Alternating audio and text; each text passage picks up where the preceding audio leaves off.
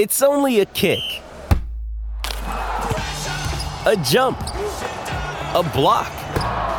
It's only a serve. It's only a tackle, a run. It's only for the fans. After all, it's only pressure.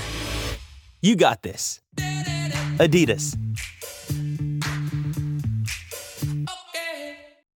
Another day is here, and you're ready for it. What to wear? Check.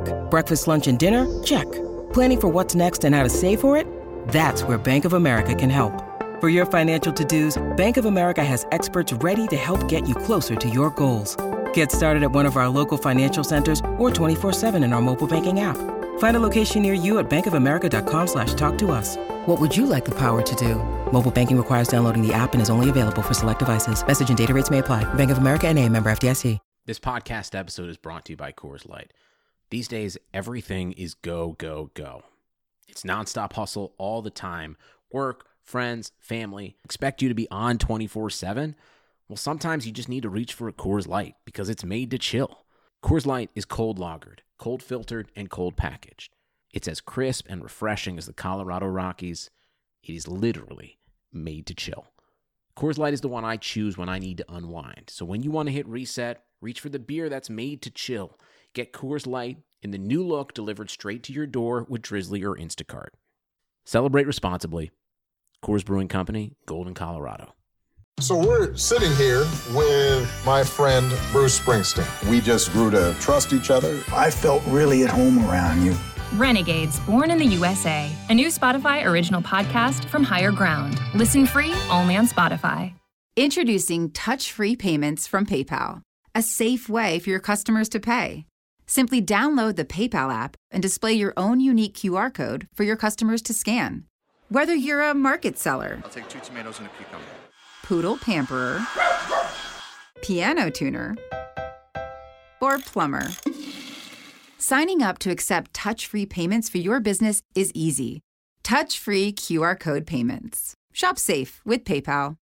Hey, it's Jay Zawoski. Thanks for tuning in to this episode of the Madhouse Chicago Hockey Podcast. We'll be right with you with the new episode in a matter of moments. But first, want to let you know about my new Blackhawks book coming out on November 10th. It's called The Big 50, The Men and Moments That Made the Chicago Blackhawks, published by Triumph Books. The foreword is written by two-time Stanley Cup champion David Boland. If you're interested in ordering my book, and I would greatly appreciate it if you did, head to bookshop.org or bookiesbookstores.com to support great independent booksellers. If you're more of an Amazon kind of a person, you can get it there too, or any major book retailer. If you'd like a signed advanced copy of the book, head to madhousepod.com/book.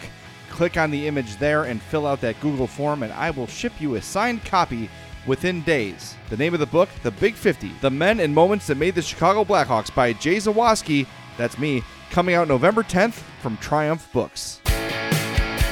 The Madhouse Chicago Hockey Podcast is brought to you by Triple Threat Sports, Marishka's in Crest Hill, Dr. Squatch Soap Company, and by Fry the Coop. Here are your hosts, NBC Chicago's James Naveau and 670 The Scores hockey guy, Jay Zawoski. Let's drop the puck. Welcome in, friends, to this latest edition of the Madhouse Chicago Hockey Podcast. My name is James Naveau from NBC5 Chicago. With me, of course, as always, is the one and only Jay Zawoski of 670 The Score and the I'm Fat Podcast, and of best-selling author fame. Jay, how's it going, man? Are you getting excited for the book to come out next week? I am quite excited. We are officially a week away. We're recording this on November 3rd. Nothing else happening today at all. No other headlines. No, it's the week out of my book. That's what this official calendar date is. And yeah, I am getting excited. I did the House of L podcast the other day with Lawrence Holmes. I recorded with the guys from Blackhawks Talk, Charlie Romeliotis and Pat Boyle yesterday. That'll be posted on Friday. And I'm going to be a guest on another podcast this week. James, you want to fill the people in? Well, Jay and I are nothing if not trailblazers, so what we're going to do is we're going to flip the script a little bit, and Jay is going to be a guest on his very own podcast, because I will be interviewing him on the Madhouse Chicago Hockey Podcast about his new book. I assure you, dear listeners, if you thought that we were, tough but fair on Stan Bowman, I guarantee you I'm going to ratchet up the pressure even more on Jay Zawoski about his book. So I cannot wait. That will be the end of the week. Look for that on Thursday or Friday as schedules allow, but that'll happen towards the end of this week. So check that out. Of course, you can always follow us on Twitter at MadhousePod, Instagram at Madhouse_pod. We're on Facebook, Madhouse Hockey, CHI. Pretty much everywhere you can find us, we're there. Check out our merchandise shop, MadhousePodMerch.com. That's powered by our friends at Triple Threat Sports. For all your team outfitting needs, call Chris 708-478-6090. Chris said, we have sold some items. We got to do a better job promoting. He's right. That's on me. Some new designs will be available soon, though, but go check that out, MadhousePodMerch.com. And you can always just go to MadhousePod.com, and you can be linked to buy a signed copy of my book. You can be linked to our merch shop in there. All of our episodes are there, so MadhousePod.com is your one-stop shop for all things Madhouse Podcast. So we've got a lot of stuff to get to today. Oh, by the way, if you want to email us, madhousepod@gmail.com. Very easy. A lot to get to today. Jeremy Colliton was a guest on the Laz and Powers podcast, the athletic podcast with Scott Powers and Mark Lazarus. I want to bring back two chunks of audio from that interview. He talks about the meeting he had with the veterans and sort of the philosophy going forward of playing young players, developing versus playing veterans. And he also directly responds to a question about his relationship with Brent Seabrook. Some really good stuff from them. Make sure you check out that entire interview. It's really good. It's really insightful. We also want to talk about the Blackhawks loaning Kirby Dach to Team Canada for the World Junior Championships. Those happen December 26th through January 5th. The Blackhawks have started an initiative in what's the word I'm looking for? Collaboration with Native American History Month. Their website has a whole bunch of stories and items on there. That's great. We'll talk about that. Some new NHL jerseys. There's a lot to get to. So let's start. I think, James, we should start with Jeremy Colliton's interview with Laz and Powers. And I know you got a chance to listen to a bunch of it, especially the parts we're going to play.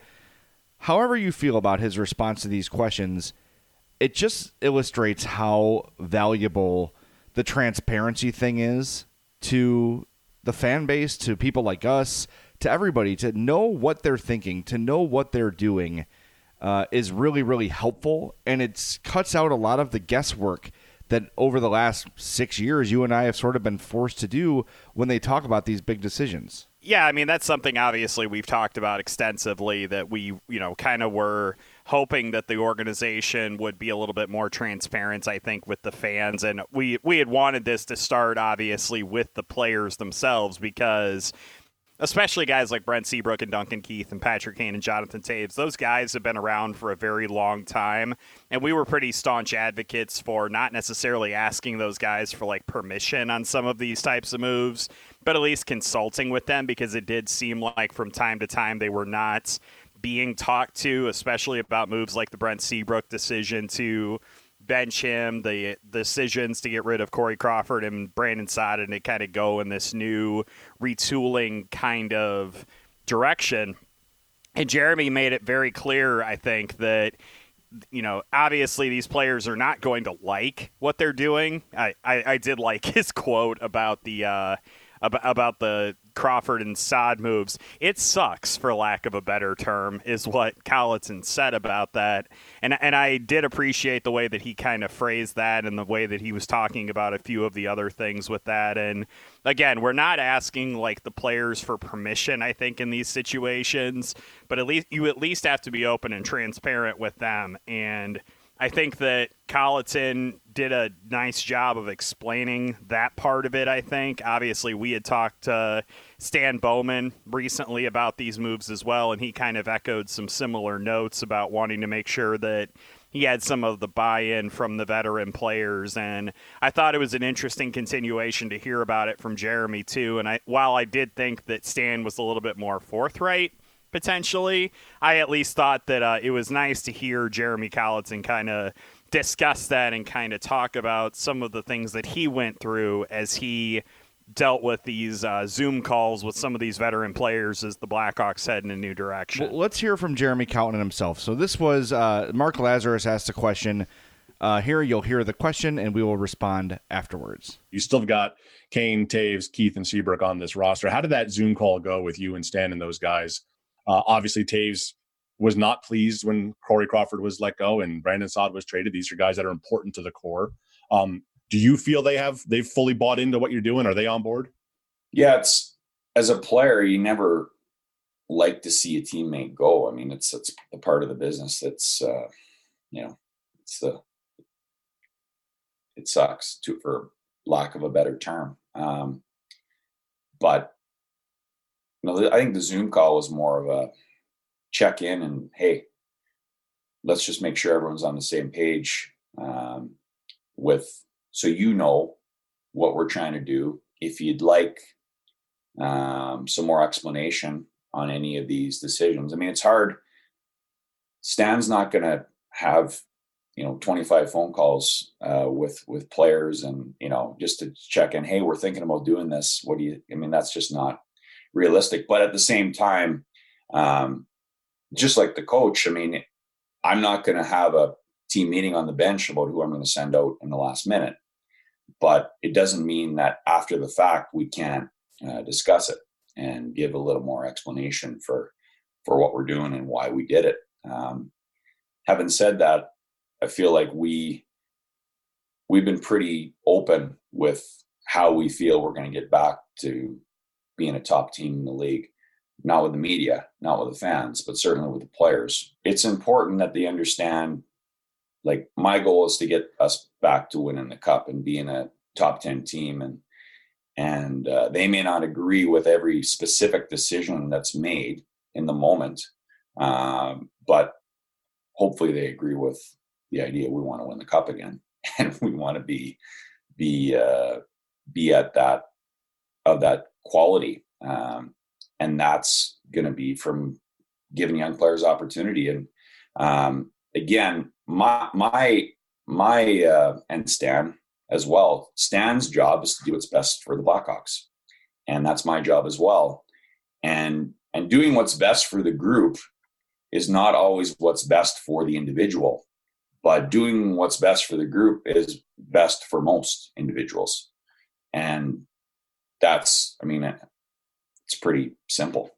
and so in any given decision, there's going to be certain players who don't love it, and that's fine. That's part of coaching, and that's part of this business. But at the same time, if it's what's best for the group, then then we'll move that direction. So I'm sort of on board with what Colliton is saying there, and I do think the transparency to the players is a valuable thing. But at the same time, he's saying, I don't have to run things by these guys. And I think he's right. I think when we had when Jonathan Toews was upset and we were responding to that news, it was almost as if he was caught off guard by the thing. And I think I'll speak for myself, and I know you sort of feel the same way. We're not saying that Bowman or Colliton need to get approval from these guys. But I think telling them that the plan is development, and you'll hear later in the show, if you listen to the whole interview, Colliton says we have to be in development mode all the time. Even if we're winning, we have to have an eye towards development because that's how you sustain success. And if that's the plan going forward, he also talks about, hey, if there's a minute left in the game in November, you might see Boquist and Dach and Mitchell and young guys out there in that situation down a goal to teach them, to grow, to help in that development. And while it may rub the veterans the wrong way, it's going to be the best thing to do for the team in the long term. So that's something that stood out to me from that cut. Yeah, I'm definitely in agreement on that. I think that Jeremy, obviously, he's been put in a very, awkward situation, which, again, like you said, he does allude to in a later answer about having been even a teammate with some of these guys and then, kind of being in that same age range, I guess you would say, and kind of the interesting struggle that does pose, like the interesting question that it poses. And I'm sure that a guy like David Ross with the Cubs is probably going through a similar thing where he's been, teammates with some of those guys, and he's in a new role now and has to be listened to differently. And I think that a lot of the criticism that we kind of levied at Jeremy Colliton was that it seemed like he was not a guy who was kind of taking the initiative to reach out to some of these guys. Like, obviously we are not as aware, I suppose, of exactly what happened behind closed doors with those guys, but I thought that he did a really good job of kind of being on the periphery, I think, of that conversation. I'm assuming that this was probably a Stan Bowman kind of engineered talk with those players after the Saad and Crawford moves, and I think that Colliton lent a very interesting perspective on that as well, and I think that he's in an interesting position as the team's head coach to kind of try to soothe the nerves of these guys and to get them to go out and play hockey every day, where they're not necessarily going out thinking that they're going to be competing for a Stanley Cup during the 2021 season, because ultimately that's where he's really going to come in. He's really going to come in getting those guys to play their best, getting the new guys to develop properly, and he's kind of going to have to do this very interesting kind of balancing act. And so it was interesting to hear him kind of talk about the change in direction and kind of trying to, gauge whether those guys were going to buy in or not. Well, speaking of buy-in, one of the guys that was widely reported as not bought in was Brent Seabrook. Mark Lazarus asked Jeremy Colliton about his relationship with Brent Seabrook and a little bit more. Here's the question on Brent. This was actually directly following the piece we just played. How is your relationship with him? Is it awkward? Is it that first time you scratched him? How uncomfortable was that for you? Or can you just separate that as I'm coach now, the past doesn't matter? Yeah, no, I mean, it's hard because I've known him for a long time and was his teammates and those, I mean, as they just went through with saying goodbye to Corey and Sauter, it's like, you don't lose those bonds when you've won together and had that experience. As you said, I got to do what's right for the team and what's right for the group.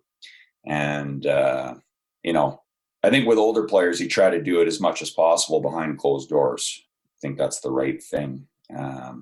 It's hard because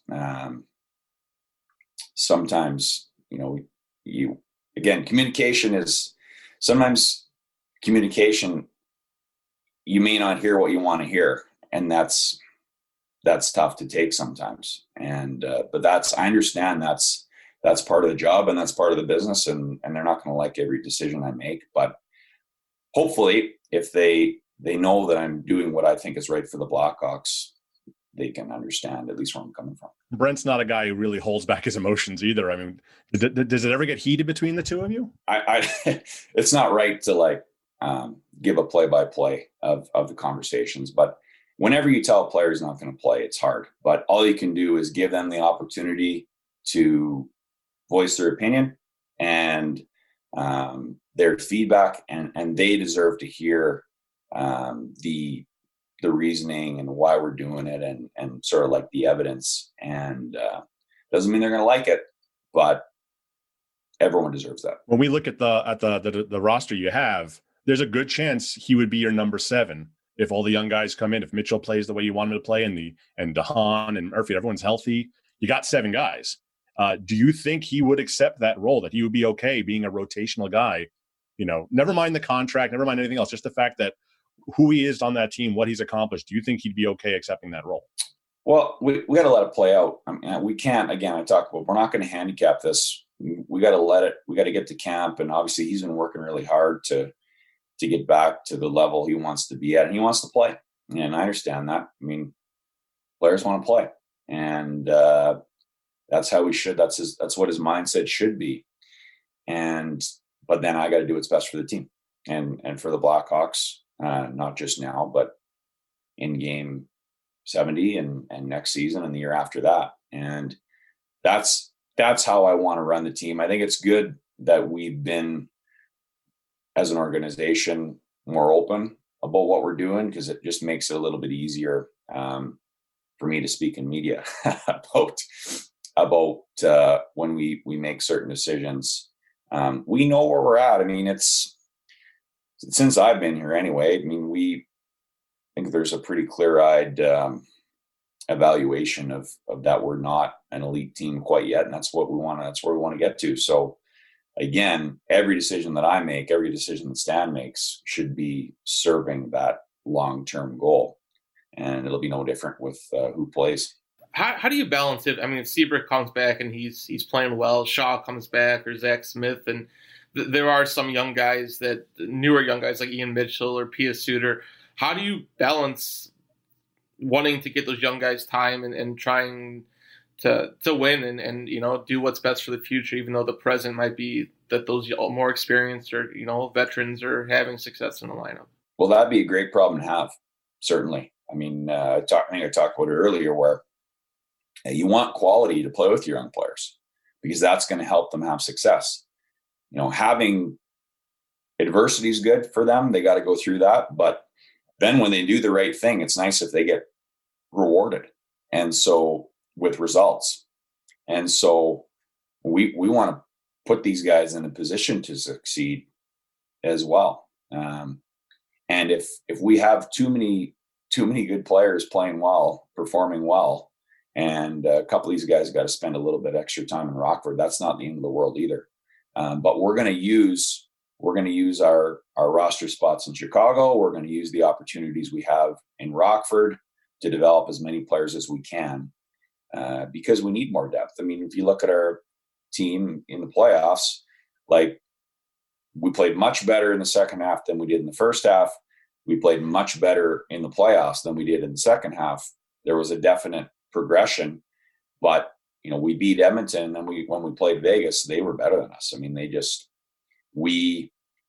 the commitment to playing the right way was as good as it had been since I've been here.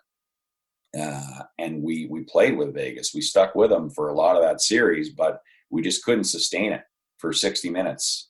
When you in overtime, in game 2, they just had too much push, too much depth. They were too relentless. We just our level, we couldn't hold it for long enough. So in order to get to that, we need more players. We need more guys who can make a difference. We need more guys who can drive possession, play in the offensive zone.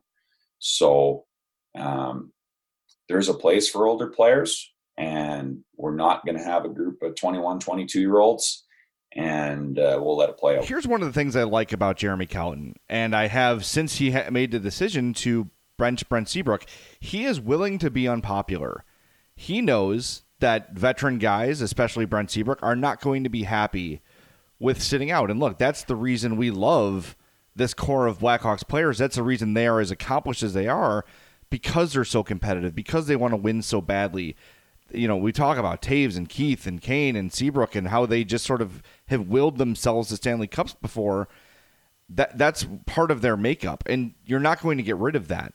But I think the fact that Jeremy Colliton says, you know what, I'm not afraid of pissing off Brent Seabrook. It's part of the job. It's not a fun part of my job, but it's part of the job, and he's going to have to deal with it. He also said he wants to avoid handicapping the contest right now. He's not saying that Brent Seabrook doesn't have a top 6 spot yet. So I think he's saying all the right things.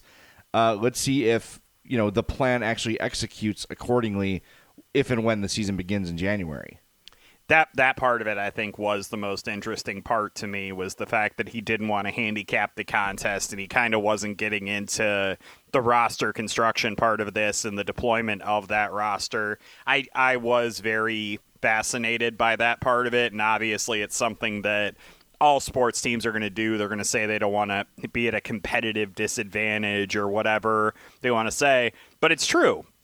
I mean, you definitely don't want to go into the season having a preconceived notion, I think, especially on their blue line, of who's going to fit in where and who's going to earn roster spots. I think you want there to be as open of a competition as possible, and I do think there is something to that, and I do think that there's going to be a benefit to having those guys competing for the job if you're open and honest with them, that you're not going into this thinking to yourself, okay, here's who's going to slot in here, who's going to slot in here. I think the players, they may not love that. They may not love not having the guaranteed roster spot or whatever, But at the same time, I do think that it's a good idea because at least then they know where they stand. And as long as you're open and honest about that, I think that could be a good thing for the blue line. And I definitely thought that, to me, was probably the more interesting thing that Jeremy Colliton did, was he just steadfastly refused to kind of say, look, Brent Seabrook is the number 6 or Brent Seabrook's the number 7. He's like, no, we're going to let this play out. And I think that, honestly, like, it seems kind of, I guess it should be common sense, but it is the right thing to do no matter what. Well, here's something I took away, too, from now we've heard several interviews with Stan Bowman, and now we hear Jeremy Colliton.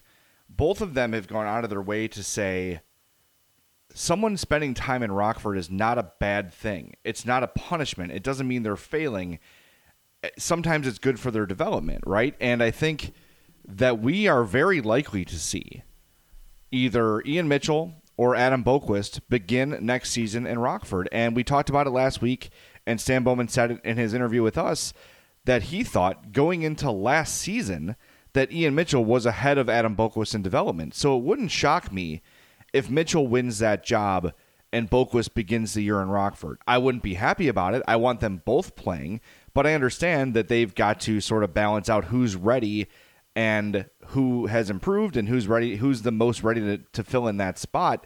Because you look at the other spots, Keith and DeHaan and Murphy, those guys aren't going to sit. You know, there's not a ton of spots open on the blue line. Zadorov is not going to sit. So there's only a few spots to be won, and you're also not going to have one of those kids up here on the bench, right? You're not going to have one of those guys in the press box. If Mitchell and Boquist are here, they should be in the lineup. So I think just sort of all of us calibrating the way we look at next season, if a guy is sent down or if a guy spends time or starts the year in Rockford, it's not necessarily the end of the world. It doesn't mean they suck. It doesn't mean they're a failure. It's not a punishment, but it could be the best thing for their development. And this is something I've talked about a lot, is we've been spoiled with the instant development of a lot of players. But you look around the NHL, and it's not as much as it used to be, but a lot of guys need a couple years in the AHL before they're ready to be, consistent contributors at the NHL level. So would not shock me to see one of those two big young named defensemen, Mitchell or Boquist, start the year in Rockford. And if it happens, at least we've sort of been warned here by Bowman and now by Colliton.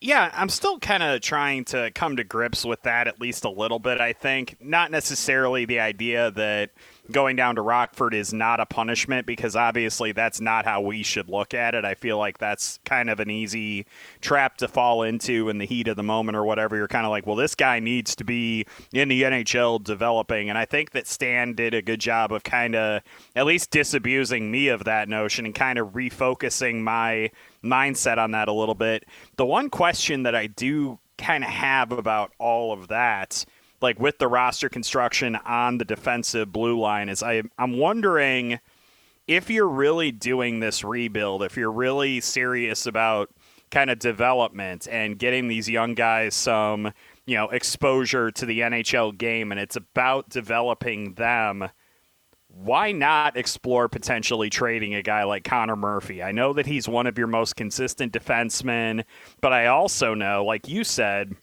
this team has a bit of a backlog on their blue line, and it could force a guy like Adam Boquist down to the AHL. If we get to training camp and Boquist and Ian Mitchell both look really good, and it's going to be like only one of them gets to stay and one of them has to go, doesn't that potentially stunt the development if a guy like that earns that chance at the NHL but can't do it because he's blocked by another player at this level? It's an interesting question, and my instinct is to say, yes, you're right. But I wonder, is sending a kid to Rockford really stunting development? That's sort of the question I have. And I want to ask some scouting friends I have, people around the league, people in junior leagues who I know, is it really a bad thing to go spend time in Rockford and really be good, play a ton of minutes, play penalty kill, shorthanded, even strength, to get all those opportunities and be ready to come up and have that supreme confidence? I don't know. I don't know the answer to that question. So Colliton was asked in this interview, well, what do you do if you've got Andrew Shaw playing well and Brent Seabrook playing well and there's just no spots for the kids? That's when I think you get to your Connor Murphy answer, right? If everyone's playing really well, and you've got Boquist, who's clearly ready, and Mitchell, who's clearly ready to be, two of your top 6 defensemen, no questions asked, then I think you do start to look at maybe moving guys out. Maybe it's not in the beginning of the season. Maybe it's 10 games in, 20 games in, where you see where their development's at, how they're handling. Because I think we've seen a lot of young players start the season really well. Then as the grind sort of sets in, they start to fade a little bit. I think Yoka Haru is a really good example of that. Yes. Came out guns blazing 2 years ago. Then things sort of started to fall off for him a little bit. As the season goes on, you start to see those struggles. So if you see those guys maintaining that level of play, then I think someone like Connor Murphy is hugely appealing. Back injuries aside, that's a guy who is a really steady defenseman, still on the young end, relatively cheap for what he provides.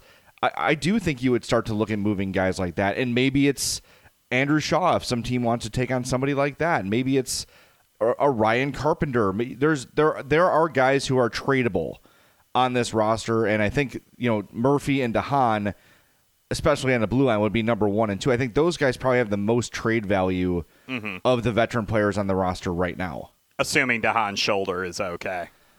Big assumption, but he did make it through the playoffs with healthy, and now he's got a whole however long this offseason is to recover. So, and I would also like to point out, when I was talking about the sending down to the AHL, the whole thing with that, we're not, again, I'm not saying that this is some type of a punishment, or I'm like super worried that it's going to be this huge development stunting thing to do.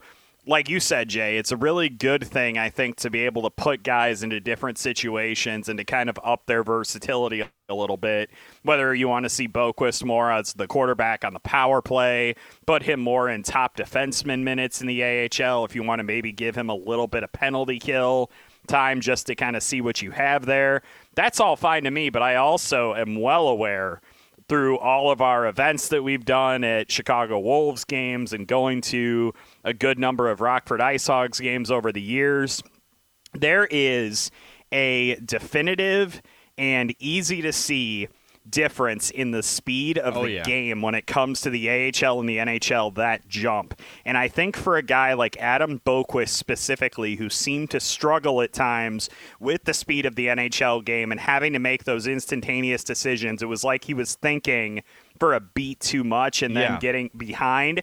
I think for a guy like him, his development, I would postulate that potentially his growth as a player might be better served being in the NHL to get used to that game speed, but I do see the value in having him in those different roles in the minor leagues. So I think that he's a really interesting case study and question into what the Blackhawks are really looking to do with this rebuild and with the development of these younger players. That's a really good point, especially as it pertains to Boquist, because, and I think you said this, but just to be clear, when you say speed, you don't mean skating speed, you mean decision-making speed. And those are sort of the things that we've seen Boquist struggle on, is he hesitates for a second, what's the right thing to do here? And by the time he reacts, it's too late. You might be right. And let's you and I, as we have our production meeting on the air, let's think about who we could talk to about maybe Mark Kelly, the Hawks director of scouting, would be willing to come on and talk with us sort of about that, because I'm really curious about that mindset on the development of a player. Can sending a guy down stunt their growth? Is one kind of player better to send down? I don't know. Let's think about the right guy to talk to about that. By the way, we're way behind on reads, but speaking of development, we've got a little bit of a story to share next, but I want to tell you about our friends at Dr. Squatch Natural Soap Company, drsquatch.com. I am running low on soap. I need to place another order. Man, it's been a while. I got the 4-wide soap saver on my shower, James, and all 4 of them are looking like slivers right now. Got the Cool Fresh Aloe, got the Chalky Milk, got the Pine Tar, and the Drunken Pumpkin. The Drunken Pumpkin's got a lot left because it was the Halloween one, and I love it. What are we talking about? Dr. Squatch is an all-natural, handmade in the USA soap company. I was having huge trouble with my skin, with my hands. My skin was cracking and bleeding just sort of randomly, and I had had enough, so I signed up for Dr. Squatch, became a subscriber, and loved it so much, I reached out to them about advertising on my podcasts. They said yes, and it's been a great partnership ever since. So go to drsquatch.com, take that Squatch quiz on the top right corner of the page. Once you fill that out, once you find out the products you need, enter the promo code MADHOUSE20 at checkout. You'll save 20% on your order and help the podcast at the same time. We've had a lot of Madhouse podcast listeners join Squatch Nation. They love it as much as I do. I promise you will love it. That's the Jay Zawaski guarantee. DrSquatch.com, promo code MADHOUSE20 to save and to help us out. All right, before we break, a little bit of Hawks news this week. Kirby Dach has been lent to Team Canada for the World Junior Championships. Those take place December 26th through January 5th. I have no problem with this. You want to talk about development opportunities? That's one for Kirby Dach to go play and you would assume dominate at a high-level competition with guys his own age. I think you're going to see a bunch of other guys with some NHL experience playing in that as well. I'm really looking forward to that. That's going to be awesome to watch, especially assuming it could be the first hockey we have for a while. Maybe the preseason will be underway by that point because we're thinking about a January 1st return. But, man, I'm excited to see Kirby Dach in the World Juniors as long as he doesn't get hurt. I think that's pretty much the prevailing wisdom at this point is that it's going to be really great for him. Like, he'll be able to get back out on the ice and play against the best young players in the world. Just don't get hurt. And then all you have to do is think back to Traverse City last year and how that kind of set the stage for the first part of Kirby Dach's NHL career. And all you think to yourself is, do I want that to happen again? Like, it kind of does make you a little bit nervous, and I feel like I saw that a lot from Blackhawks Twitter, especially after that announcement was made that they were making him available to play in a non-NHL tournament where he could potentially get hurt and screw up his second NHL season, which we obviously know is going to be really key to showing whether or not he's still carrying the momentum forward from his time in Edmonton and his development that he made during the second part of last season and into the postseason. Those are really real concerns, and I saw that a lot on Blackhawks Twitter, and I kind of wanted to get your feedback on whether you thought people were overreacting or whether their fears were kind of justified. No, I think that's justified for sure, especially considering how big of a role it looks like he's going to have. Keep in mind, Dylan Strome is still not signed, and, Stan Bowman said they're going to get it done. They're confident it will get done, and so am I. But Dach has won that number 2 center job. That is his job. And even comparing it to Traverse City, at least then he was still under the watch of Blackhawks employees. Now he's being sent to play for coaches that don't really have a horse in the race in terms of Kirby Dach's NHL career. So if they're going to play him, 27 minutes a night in all situations, and he's going to be their go-to guy, which he very well may be, that is a little concerning for me. But I'm going to try to talk myself out of that. I'm going to try to not worry about it until I have to and try to enjoy the hockey because I can't wait to see Kirby Dach on a stage against, I think you're going to see him dominate. Going through, quote-unquote playoffs. Well, they were playoffs. They played against Vegas where he was probably the best Blackhawk on the ice for most of it, aside from maybe Jonathan Taves. To see that guy up against the juniors is going to be impressive. So as long as he stays healthy, I'm all for it. I think things like this go a long way towards the players who want to do this. And while Sam Bowman's not the one to give discounts or not no trade clauses or, you know what I mean? But maybe there's a consideration made somewhere down the road saying, hey, you did this for me and maybe I'll do this for you. I don't know. Maybe I'm projecting that and hoping it happens. But I think it's a good opportunity for Kirby. And, as long as he stays healthy, knock on, I have no wood down here, but I've got plastic. Knock on plastic, he stays healthy. I do have a wood desk, so I will go ahead and I will knock on that wood. Yeah, do it twice. Give it one for me. Yep. Thank you. Appreciate that. The only other thing, obviously, that would concern me is just the idea of him potentially, and this is going to occur with all of the players, I think, is hopefully he doesn't get COVID either. I know they're going to be very careful about this bubble, but man, wouldn't that just be like the 2020 fortune that we've had to deal with this entire year, that he would go to this tournament and he would go play and he would get something like that. Like, that obviously is another big concern for me, especially seeing the spike in cases in various places in this country and around the world. It's just playing a major international tournament, there's part of me that's just thinking to myself that they probably shouldn't be doing that. But like you, Jay, I've seen what the NHL was able to do in their two-bubble system, and I do hope that the World Juniors can take those lessons forward and they can really keep those players safe and give us a little bit of a distraction, give us some hockey to watch, and I think that I would definitely consume that product if it were made available. So hopefully, everybody stays safe, everybody stays healthy, and just gives us something to enjoy as we kind of wait for the NHL to get its act together and kind of determine when they're actually going to get started. Speaking of things you'd consume, Fry the Coop, frythecoop.com. Oh, yeah. I would consume all of that. Yeah, as you should. Nashville hot chicken. Perhaps the best Nashville hot chicken you've ever had. I've had all of the greats in Nashville, and I believe that, you know what? Fry the Coop is right there with them, maybe better than all of them. I think I crave them more than I do the ones in Nashville.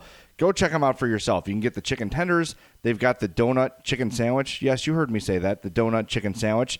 Chicken and waffles, but you know what? The little extra added flair that Fry the Coop has with their chicken and waffles, the waffles have bacon cooked into it. Yeah, Fry the Coop is as good as it sounds. Go to frythecoop.com.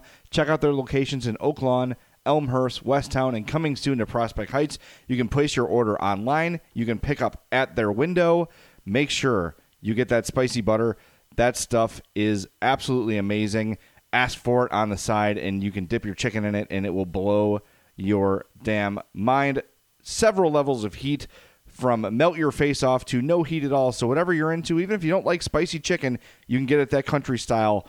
The kids love that. My daughter loves the country style. She does not want to set her face on fire, so she goes with the country style. So go visit our friends at Fry the Coop, frythecoop.com. Come get your happiness at Fry the Coop. We're going to take a quick time out. When we return, we're going to talk about the Blackhawks Native American Heritage Month initiative and preview some of the new uniforms in the NHL this season. This is the Madhouse Chicago Hockey Podcast.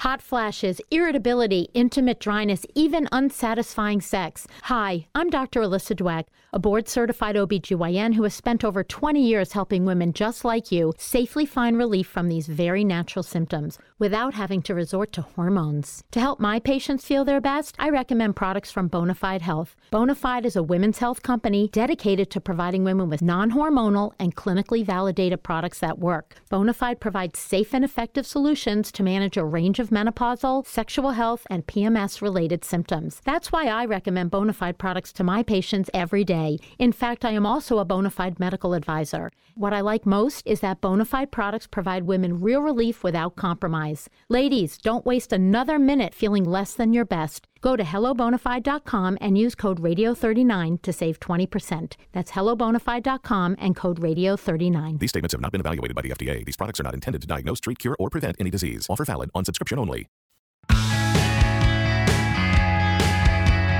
Welcome back in, friends, to this edition of the Madhouse Chicago Hockey Podcast. We've been talking a lot about Jeremy Colliton's comments today on the show. Also been talking a little bit about Kirby Dach playing for Team Canada coming up at the World Junior Championships, giving us all something to watch. It's going to be real fun and exciting. We do, however, need to talk about another major headline that did come out from the organization this week.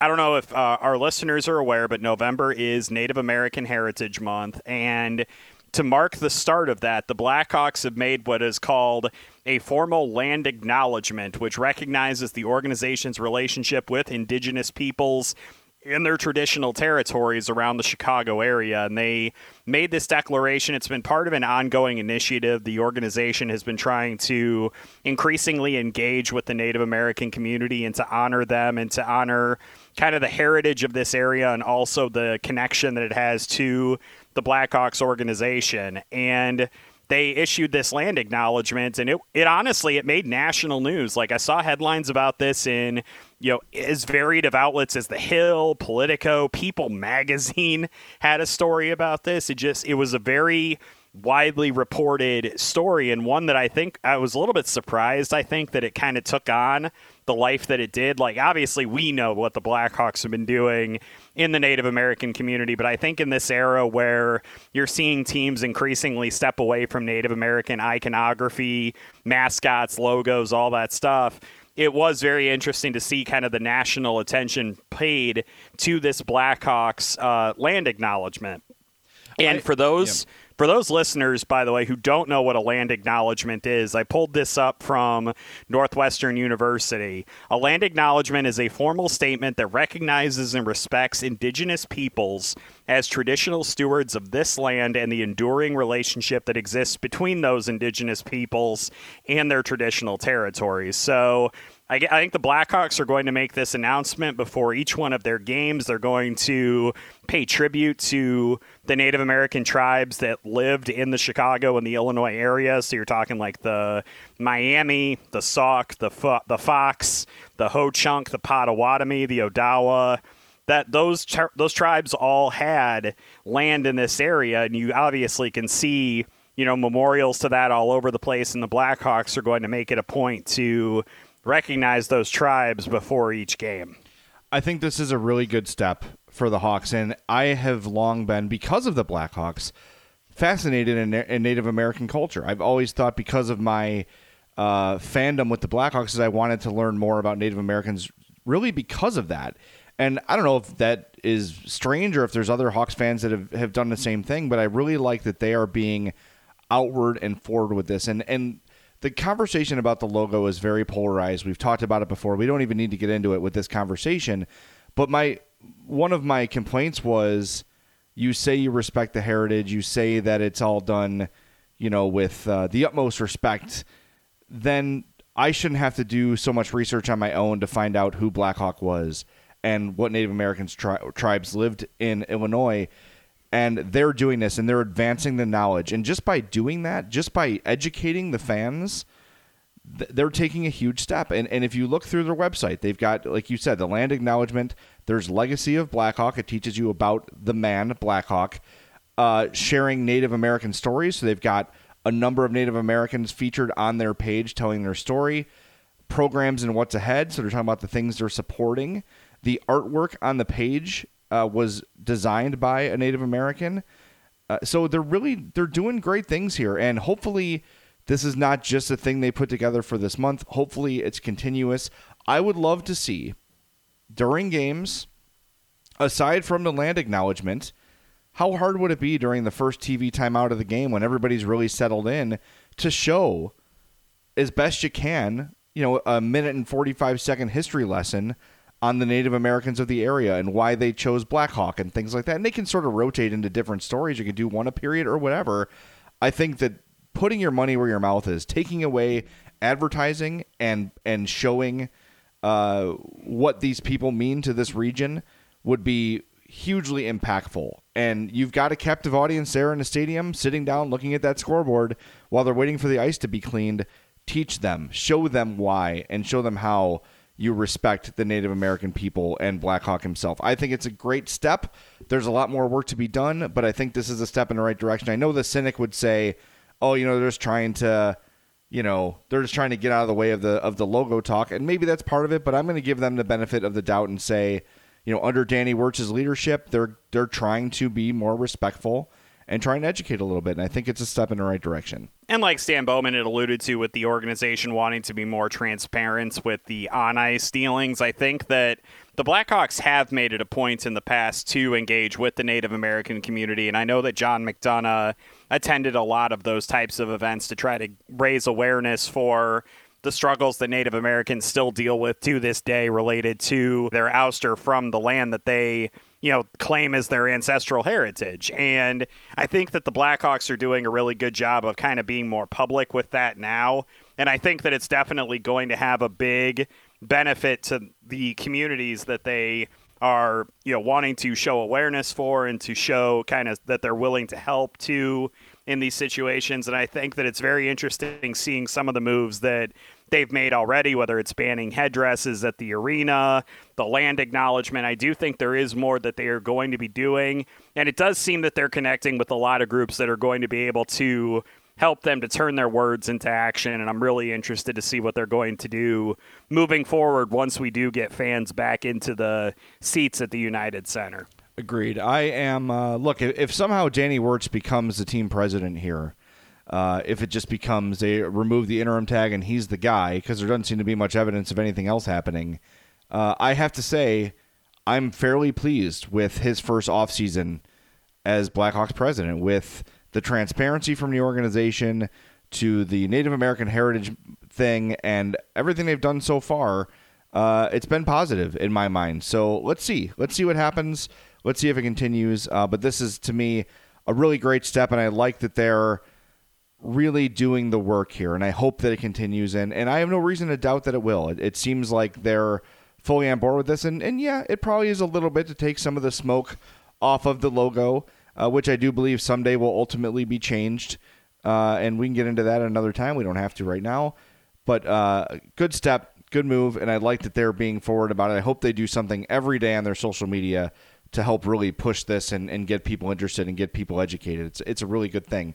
Another really good thing, and a really bad transition, is Merichka's in Crest Hill, 604 Theodore Street, family-owned and operated since 1933. They are world famous for their poor boy sandwiches, but really, everything at Merichka's is delicious. The steaks, the chops, the seafood, the twice-baked potato, one of my all-time favorite menu items. So great. Merichka's, like a lot of restaurants in the area, have been forced to shut down their dining room because of the pandemic. Even a place like Merichka's, it's been open since 1933. They're struggling through this time. So if you want to go help out Merichka's, go to Merichka's.com, place an order, and go pick it up. I'm telling you, Merichka's travels really, really well. It just gets to sit there and soak in that garlic butter and just make it that much more potent, that much more delicious. So go visit our friend Joe Zadralovich and his family out there in Crest Hill, 604 Theodore Street, Merichkas.com or Facebook.com/Merichkas. That's MERICHKAS. They're closed only on Christmas, Easter, the 4th of July, and Thanksgiving. All right, James, this has been a fairly serious episode, so let's get to some fun. A number of NHL teams have unveiled new uniforms for the 2020-21 season. The Calgary Flames have gone back to the retro red and yellow. Thank you. I love those. Ottawa has gone back to their original jerseys with the less detailed Senator, the more two-dimensional Senator. Vegas has unveiled all gold uniforms. The Dallas Stars have gone and, well, I guess they watched Tron too many times and they came out with these black and neon futuristic things. And then the most troubling news of all, James, you told me before we started, the Penguins are considering bringing back the robot penguin. No! Stop! Don't do that. Why not? No, it's so bad. The cartoon penguin is awesome. Why would you bring back the robotic penguin? Is this what's going to happen now? Are we just going to keep cycling through retro, futuristic? Is that like, let's just get something that, like, credit to the Blackhawks. They found something that works and they don't mess with it. It's just think of all the classic team uniforms in hockey. Detroit, the Rangers, the Hawks, the Leafs, even more modern teams like Carolina doesn't adapt their uniform too often. The Lightning, keep it simple. It's just blue and white. Keep it simple. Stop messing with it. My God, it's so frustrating. I mean, I do have to obviously throw in here that I think that the Carolina Hurricanes should make their black jerseys their full-time home sweater. Just saying. Love the look. I did want to bring up the Blackhawks, though, because we do know they do technically have a third jersey. It's their Winter Classic jersey from a few years ago. I've seen rumblings that the Blackhawks could introduce a new jersey this year, and my first thought was instead of the black jersey with the white stripes and the white trim, what if they did an all-white jersey with black stripes and logo, very similar to what they had back when they first came into the league in the 1920s. What would you think of that, Jay? Would you go out and immediately rock one of those? I'm down for anything because most of the things they've come up with have been pretty cool. I love the Notre Dame Winter Classic ones, the black and white striped. And when I first saw it, I was like, and then I saw it on, and oh man, is that a sexy looking jersey. I know a lot of people love the 90s black, just the black alternates. I think those kind of look dated. I don't know why. They just feel 90s to me. Here's, and I wasn't planning on this, but here's an opportunity though. How about an alternate logo? How about this is your opportunity to showcase some sort of Black Hawk logo, And maybe, if people like it, you can phase it in or you can adapt it however. But this creates a unique opportunity for the Hawks. Like you said, that the Carolina Hurricanes have changed they haven't changed, but they added, in addition to the swirl hurricane logo, they added the flags, the hurricane warning flags. This could be a good opportunity for the Hawks to try out an alternate non-Native American logo. I think that would be a very interesting move by them. I'm wondering how much lead time they would potentially need to make something like that happen. I know a lot of teams are introducing new jerseys right now because they're wanting to bump up their revenue streams with not having fans in the stands, etc. This is not a thing that the Blackhawks would want to or need to rush. I think if you're really going to use the new jersey for that purpose, I do not want them to rush through it. I want them to come up with something that they're comfortable with and that fans would enjoy. I obviously don't want something slapdash put together just to, jump out and make some money in the coming year. I do hope that they would take that very seriously. Put a bird on it, like Portlandia. That's how you sell stuff. Put a bird on it. Yeah, I don't think the Hawks they take their uniform so seriously, as they should. They don't typically rush into things. And I think for the most part, they've done a pretty good job. I'm trying to think if there's one I really didn't like. I guess the Stadium Series against the Penguins one with the metallic kind of a feel to it and the weird squared off collar. I didn't love that, but I think that's sort of the Stadium Series is always trying to go futuristic, so I guess they did the best they could within those parameters. I don't know. They always seem to do a good job, so I'm open to anything. But you're right. I don't think they're going to rush it. I don't think they're going to just put something together just for the sake of it. I'm just surprised that Matthias Janmark jerseys aren't flying off the shelves at at the Blackhawks store. I thought there'd be a line out the door. I think that it was their jerseys against the Capitals. I thought were kind of boring. I didn't like the. Weren't those the jerseys that had the C with the tomahawks on the elbows? I do like the lower tomahawk though. I do like that where they're in the stripes. I thought that looked cool. I'm indifferent on it. And then they also, I think they had that look again when they played the Blues. I think that was the one that had the more black along the shoulders, right? And then had the Chicago Stars along the collar. I did not like that one. I thought that jersey looked silly. Yeah, I was not a fan. Another push to kind of go modern on that one. That wasn't the Blues. That was the Stadium Series against the Wild. Right. Correct. Boy, there's so many. Yeah. That a lot of them are just sort of who are they playing in that one again? I do like the more elderly Native American if we're going to keep using it. I thought that, I don't know, it was just sort of a different look, and that's really the throwback logo. I don't know. I just think it's a good opportunity to try a Black Hawk logo and see what happens. You gotta, and maybe you make the announcement at the end of the month. Hey, here's our alternate jersey, by the way. Notice no Native American imagery. The question is the tomahawks. Can they keep the tomahawks? And that's, I don't know. That's not for me to decide. But a tomahawk is an instrument. It's a tool. It's definitely still Native American iconography as far as I'm concerned. If you want to go in that direction, you're kind of wasting your time, in my opinion. But I'm sure that, we'll get listeners who will complain about that stance on it. But I think if you're wanting to move away from Native American material, you definitely should not use that one. Yeah, it or don't. Let's transition, I think, just back to the jersey conversation. I do want to ask you, obviously the Calgary jerseys are a home run. Yes. Everyone with half a brain loves them. They are, without a doubt, just amazing. What do you think of the Vegas Golden Knights jerseys, the gold jerseys that they came out with? I feel like if I see it on the ice, I will like it better. I had a similar feeling about the Nashville yellow jerseys where I saw those and was like, oh, what are you thinking? But on the ice, it actually looks kind of good. It really pops. It really stands out. And you know me, I've always been I like bright colors. I like when I don't like, unlike you, I don't get it, like, Jay. You like shiny objects. Well, I don't like muted colors. That's why I don't like when teams wear black jerseys. I think it just kind of looks slow and kind of boring. I like colors that pop. So I I'm down with anything bright. So I'm thinking the Vegas one will look better on the ice. They've done a good job with their uniform design. I especially like when they are wearing the whites, that they have white gloves. That's such a shift from like what hockey's ever done.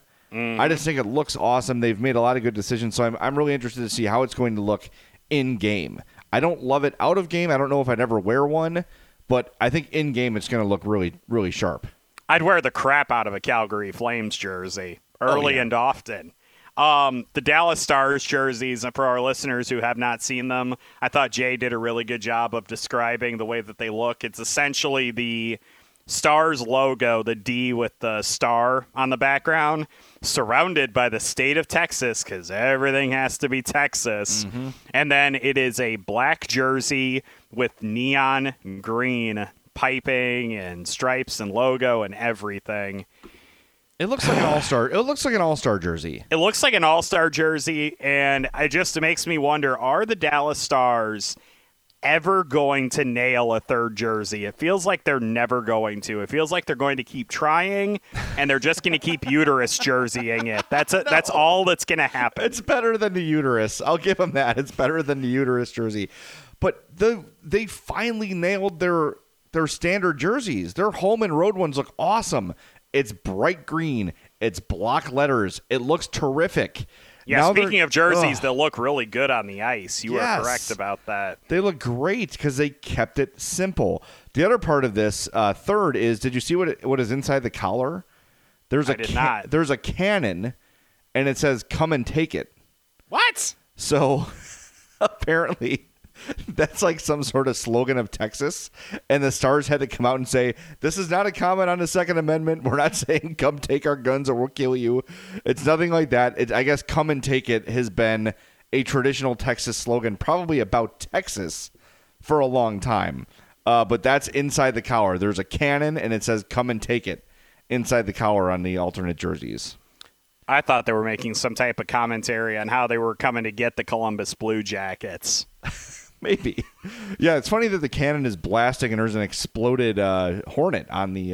very strange that there's an exploded speaking bug. of jerseys that we'll probably never see again, the Columbus Blue Jackets Hornets jersey. Man. Don't mess with your jersey, Columbus. You've got a good one. Yeah, I will die on that hill. It's fine. It looks good. I don't love the font of the letters and numbers, but whatever. They've kept it pretty much true to how it's been since the beginning, so I guess I can accept it. Look, keep it simple. That you look at all the great uniforms in all of sports. Like, think of the NFL, the Cowboys, the Raiders. Those are the ones that people talk about the most. Even the Bears. It's a simple, clean look, and it stood the test of time. The Islanders are a great example. For 20 years, the Islanders have tried different color patterns and logos and trim, and they had the wavy sort of a trim on the bottom, and they had the Gorton's Fisherman. As soon as they turned it to the navy blue with the orange and white stripes and the basic NY logo, it looked good again. Don't mess with it. It's so good as it is. Did you see the fake third jersey that went around on Twitter for the San Jose Sharks that was an homage to the California Golden Seals? No. So what they did is they took the Golden Seals, kind of the font of their jerseys, and the striping to the big white stripe at the bottom of the jersey. And instead of the California Golden Seals, the green that they used, they made it Sharks teal. And my wife despises the jersey. I thought it actually looked kind of cool, and I'm kind of bummed out that that's not really going to be their new third jersey. But I'm looking at it now. I thought that was interesting. I like the colors, but yeah, I don't know about this one. It's very nostalgic. Like, you definitely have to have like an undying affinity, I guess, for the California Golden Seals to really like it. And this is not one of those that I'll die on a hill on. It's just like, I thought it was an interesting look, and one that maybe I'd like to see him adopt something like that. Give some type of homage to, hockey in the Bay Area. Although, I did not know this. Did you know, Jay? Do you know who owns the like the mark rights and all the trademarks and all that for the Golden Seals? I don't. It's the Dallas Stars. No kidding. Yeah. I did not know that, but apparently they do. Interesting. I did not know that. That's fascinating. By the way, speaking of your Carolina Hurricanes, one jersey I'd like to see come back, I know they do the Whalers every now and again. The navy blue Whalers with the green and gray trim. Uh-huh. Too forgotten. That jersey looked really, really sharp. It's the one they wore right before they folded. And I like the green. I like the really bright green they wear with the blue and white trim. But I really enjoyed those navy with the gold and gray. I thought those looked awesome. I hope someday that those make an appearance again. Because of course, they have to play Brass Bonanza. Right. I was always partial to the white Whalers jerseys. But yes, you are correct. The navy blues do look incredibly awesome, and I would not mind that at all. Seeing Teuvo Teravainen and all those guys whizzing around the ice wearing those things. I was just thinking about that watching the draft and seeing Jeff Sanderson's son drafted. And there's Jeff Sanderson, good old number 8 for the Hartford Whalers, standing by as his son gets drafted. Like, man, Jeff Sanderson. That was a guy, he was like he's better than Victor Stahlberg, but all speed. Just like he's so fast, but just couldn't control it. Like, whoa, here I go. Yep. Awesome in video games, though, because of the speed. Right, because then you could actually get him to stop occasionally and do something. Yeah. Oh, speaking of that, for those that don't know, EA Sports has released a modern version of NHL 94 for the PlayStation 4 and the Xbox One. It's called NHL 94 Rewind. It's got the rosters up to the end of last year, so like Saad and Crawford are still in the Hawks, but it's really cool. It's the same exact game. James, I'm going to ask you to guess Brent Seabrook's overall rating in NHL 94 Rewind. Now, for reference, Patrick Kane is a 96. The Blackhawks overall as a team, I think, are 73. So what do you think Brent Seabrook's overall rating is in NHL 94 Rewind? 67. Lower. No way. No flipping way. What? I'm not kidding. Keep going. 63. Lower. This is bullshit. He's a 48. That is pathetic. No. Okay, so first of all, this stupid game has Evgeny Malkin ranked as the 6th best player in the game. Have they watched hockey in the last 5 years? Have they? I demand to know whether they have or not. So you're going to have that, and then you're going to have Brent Seabrook as a friggin' 48? Well, if Brent Seabrook's a 48, that would indicate to me that, yes, indeed, they have watched hockey over the last 5 years. That's a fair point, but I'm just saying, I cannot believe that. Well, I thought that was interesting. I didn't know it was going to fire you up as much as it did, but I'm glad it did. I'll have to pull all the Blackhawks ratings so we can just kind of have a contest on the next podcast because I was laughing hysterically. Patrick Kane in that game, though, he's out of control. He's too fast. I don't know what to do with him. It's like, oh, my God, I can't control this guy. It's fun, though. If you enjoyed NHL 94, you will enjoy. I know if you bought NHL 21, it came with it.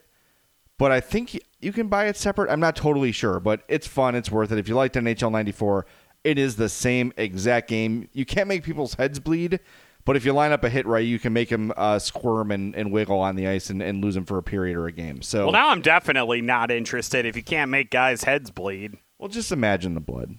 That's all. Fine. I think head bleeding, by the way, was 93. I think they got rid of that for 94. I might be wrong. Someone correct me. madhousepod@gmail.com. When did the head bleeding? Because it was only one season. When was the head bleeding? When did the head bleeding go away? Yeah. All right, let's make our listeners' head bleeding go away and wrap up this podcast. Thanks, everybody, for listening. Reminder that James will be interviewing me about my book later this week, which is weird, but I hope you enjoy it. If you want to order the book, a signed copy, go to madhousepod.com/book. While you're at madhousepod.com, check out our merch shop, madhousepodmerch.com. Get yourself some Madhouse swag. Lots of cool stuff on there. But until next time, that's going to do it for this episode of the Madhouse Chicago Hockey Podcast. The Madhouse Chicago Hockey Podcast was brought to you by Triple Threat Sports, Marishka's in Crest Hill, Dr. Squatch, and by Fry the Coop.